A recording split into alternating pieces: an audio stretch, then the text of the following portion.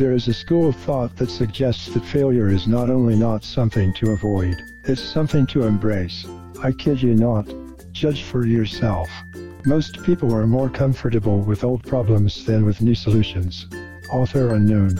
All the mischiefs in the world may be put down to the general, indiscriminate veneration of old laws, old customs, and old religion. Georg Christoph Lichtenberg. Stubbornness does have its helpful features. You always know what you are going to be thinking tomorrow. Glenn Beeman. The relationship between trial and suffering is a common theme in the success and motivation literature, although failure usually replaces trial and suffering in the equation.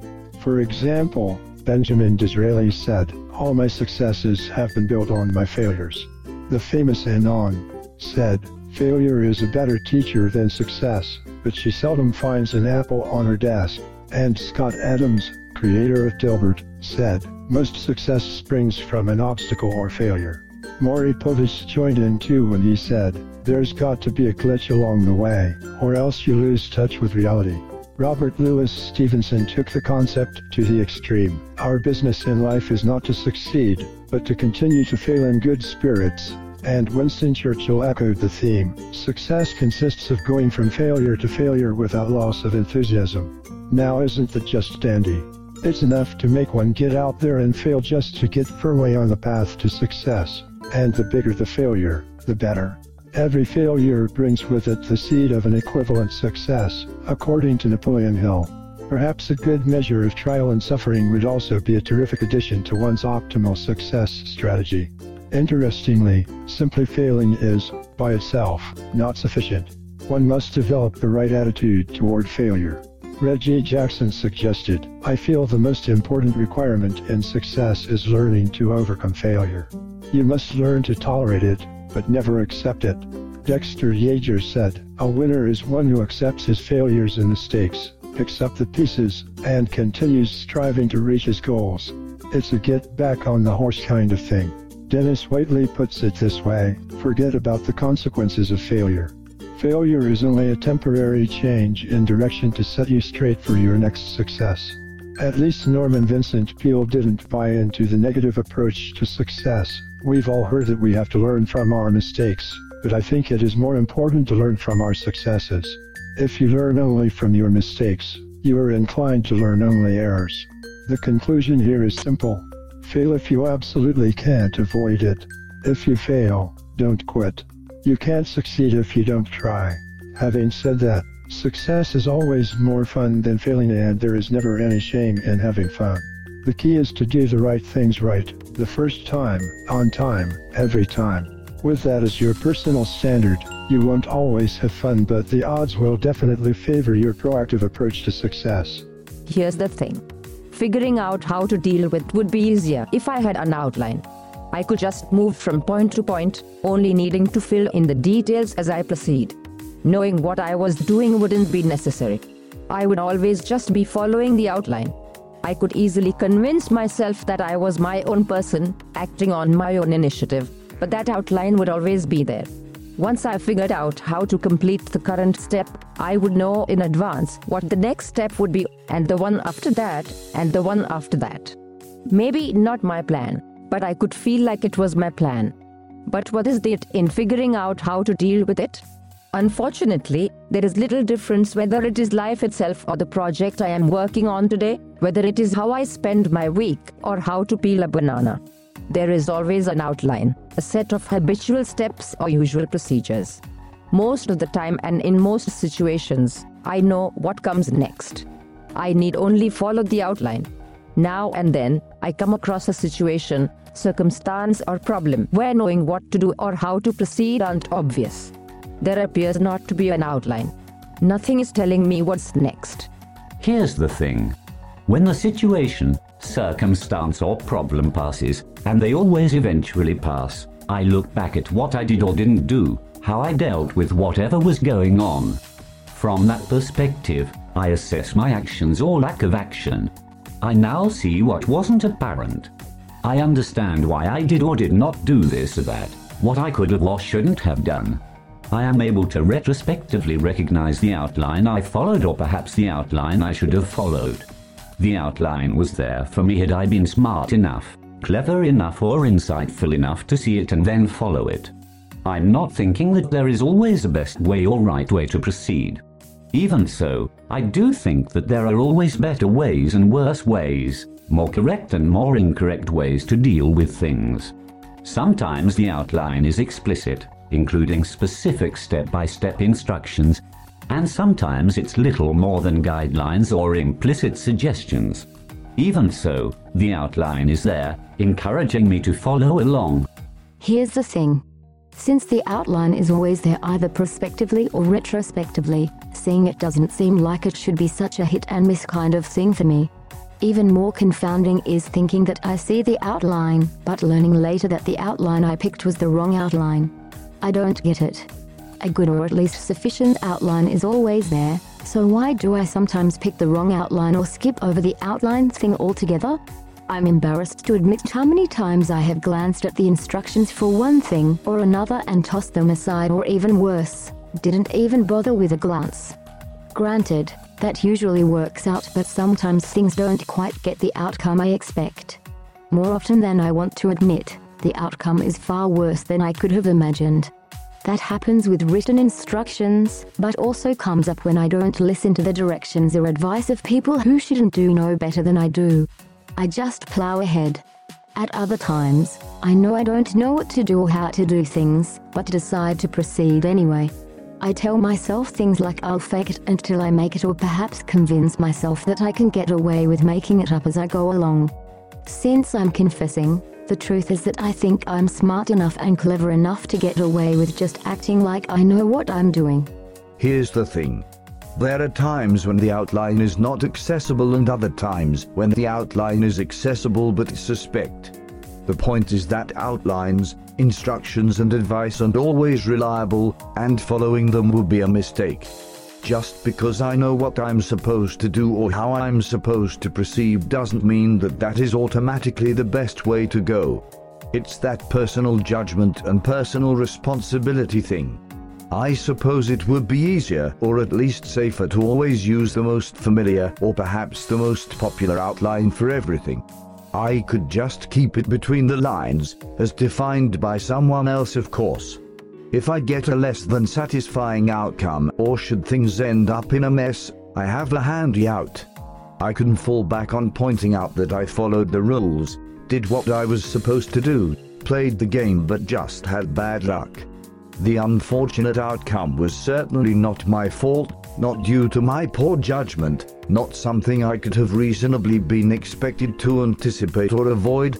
Sure, it was just bad luck.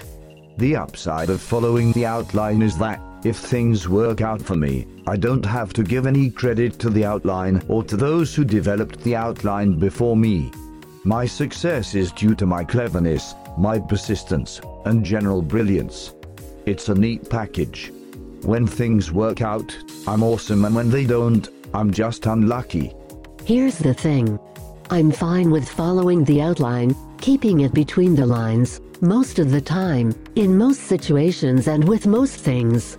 The fact of it is that I'm about 98% okay with sticking to the outline. If I make 1,000 choices and decisions, 980 times I conform. It's the other 20 times, that little 2% that is a sticker for me, my fly in the ointment. Well, I know. I like to tell myself that I only ignore the outline 2% of the time, but that may be a gross underrepresentation. I don't know what the right percent is, but I'm pretty sure that it's more than 2%. Whatever that number is, it has provided ample opportunity to screw up, along with plenty of chances to beat the odds. It works like this. When I decide not to stick with the outline, I'm taking a chance. My best chance for an adequate or acceptable outcome is when conforming, when sticking to the outline. Tossing aside the outline is risky. Sure, the possibility of a better outcome is there, but so is the possibility of getting a worse outcome, and maybe even the possibility of crashing. It's definitely chancy.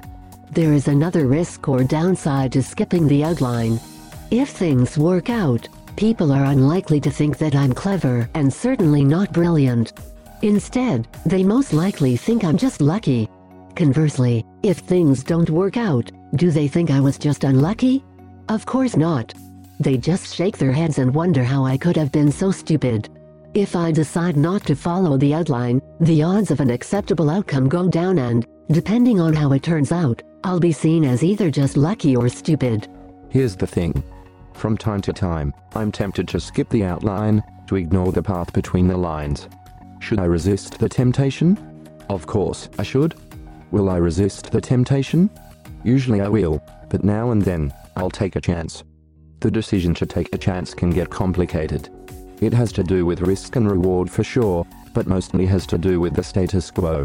If the temptation represents no risk to the status quo, I might as well give in to the temptation. If there are no potentially negative consequences, why not? Even if there may be minimal negative consequences, I might go ahead so long as I'm not making a habit of taking chances. It keeps things from being too bland and boring. Besides, it might work out fine or just be a lot of fun. Even if not, things will still be okay. If the temptation or opportunity potentially jeopardizes the status quo though, the risk versus reward equation comes into play.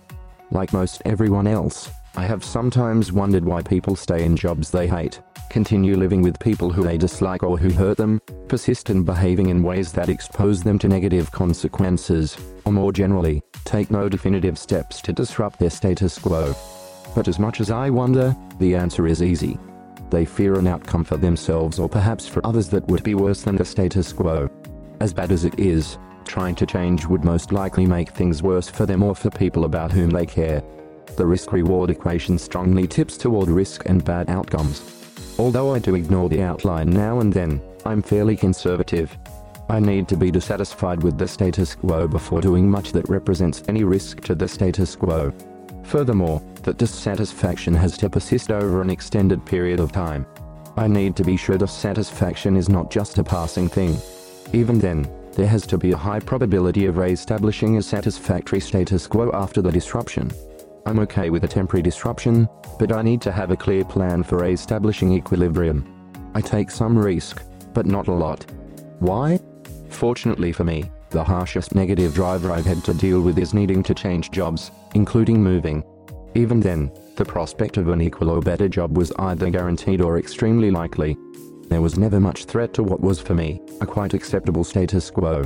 Sure, I've been lucky. Here's the thing. Things do happen and situations develop that neither I nor anyone else could have anticipated or planned for. Life does have its random elements. Even so, for me and for other lucky folks like me, the likelihood of experiencing one of those random elements that I can't manage or at least recover from is quite low. Nonetheless, the possibility is always there. Unfortunately, for other people, the likelihood of random events or circumstances that they can't manage or recover from is significantly higher. Why? They don't have the resources or life experience that make me and others like me less vulnerable. There really is a fundamental unfairness that disadvantages some of us more than others of us. It's important for me to emphasize the point that infrequently there is no outline, no way of knowing how to proceed. The truth of this is real and unfairly disadvantages some of us more than others of us. This harsh reality notwithstanding, my interest here is on choices and decisions I make and not so much on the randomness and chaos that rarely is at play for me and others like me. My point relates to those times when I knowingly and intentionally choose to ignore the outline, disregard advice or guidance from people who have relevant experience and expertise, choose to listen to my intuition and judgment, those times when I think I know best, whether others agree or not. Here's the thing. When I ignore the outline, don't keep it between the lines, decide that I know best, I don't proceed willy-nilly. I still need to know where the lines are that I need to keep between what my personal guidance tells me I should do and should avoid.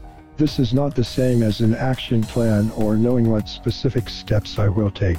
Rather, it's the template I always use when I have decided that I know best, know better than those who might advise me. I like to think of this as judgment mediated by experience. There are a few elements in my when taking a chance template that are not open for debate. They have no preferred order or priority. They just are what they are. The status quo does not have a warranty. I have no assurance that things won't change unexpectedly or adversely.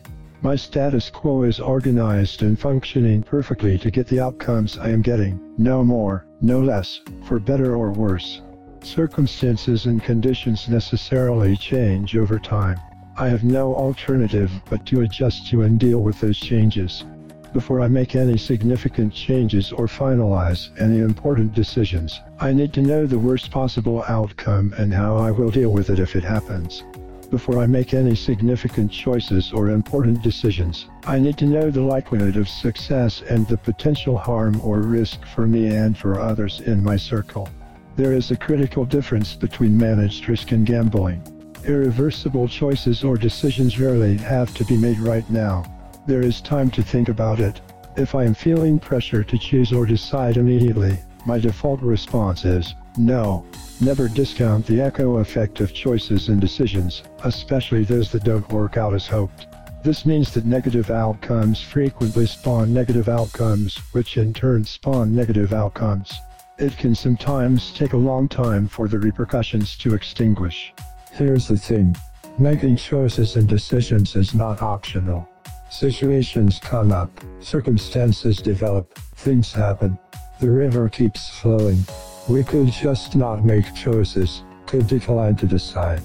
We could let ourselves and others in our circle drift wherever the currents take us. Of course, that would itself be a choice, a decision of sorts.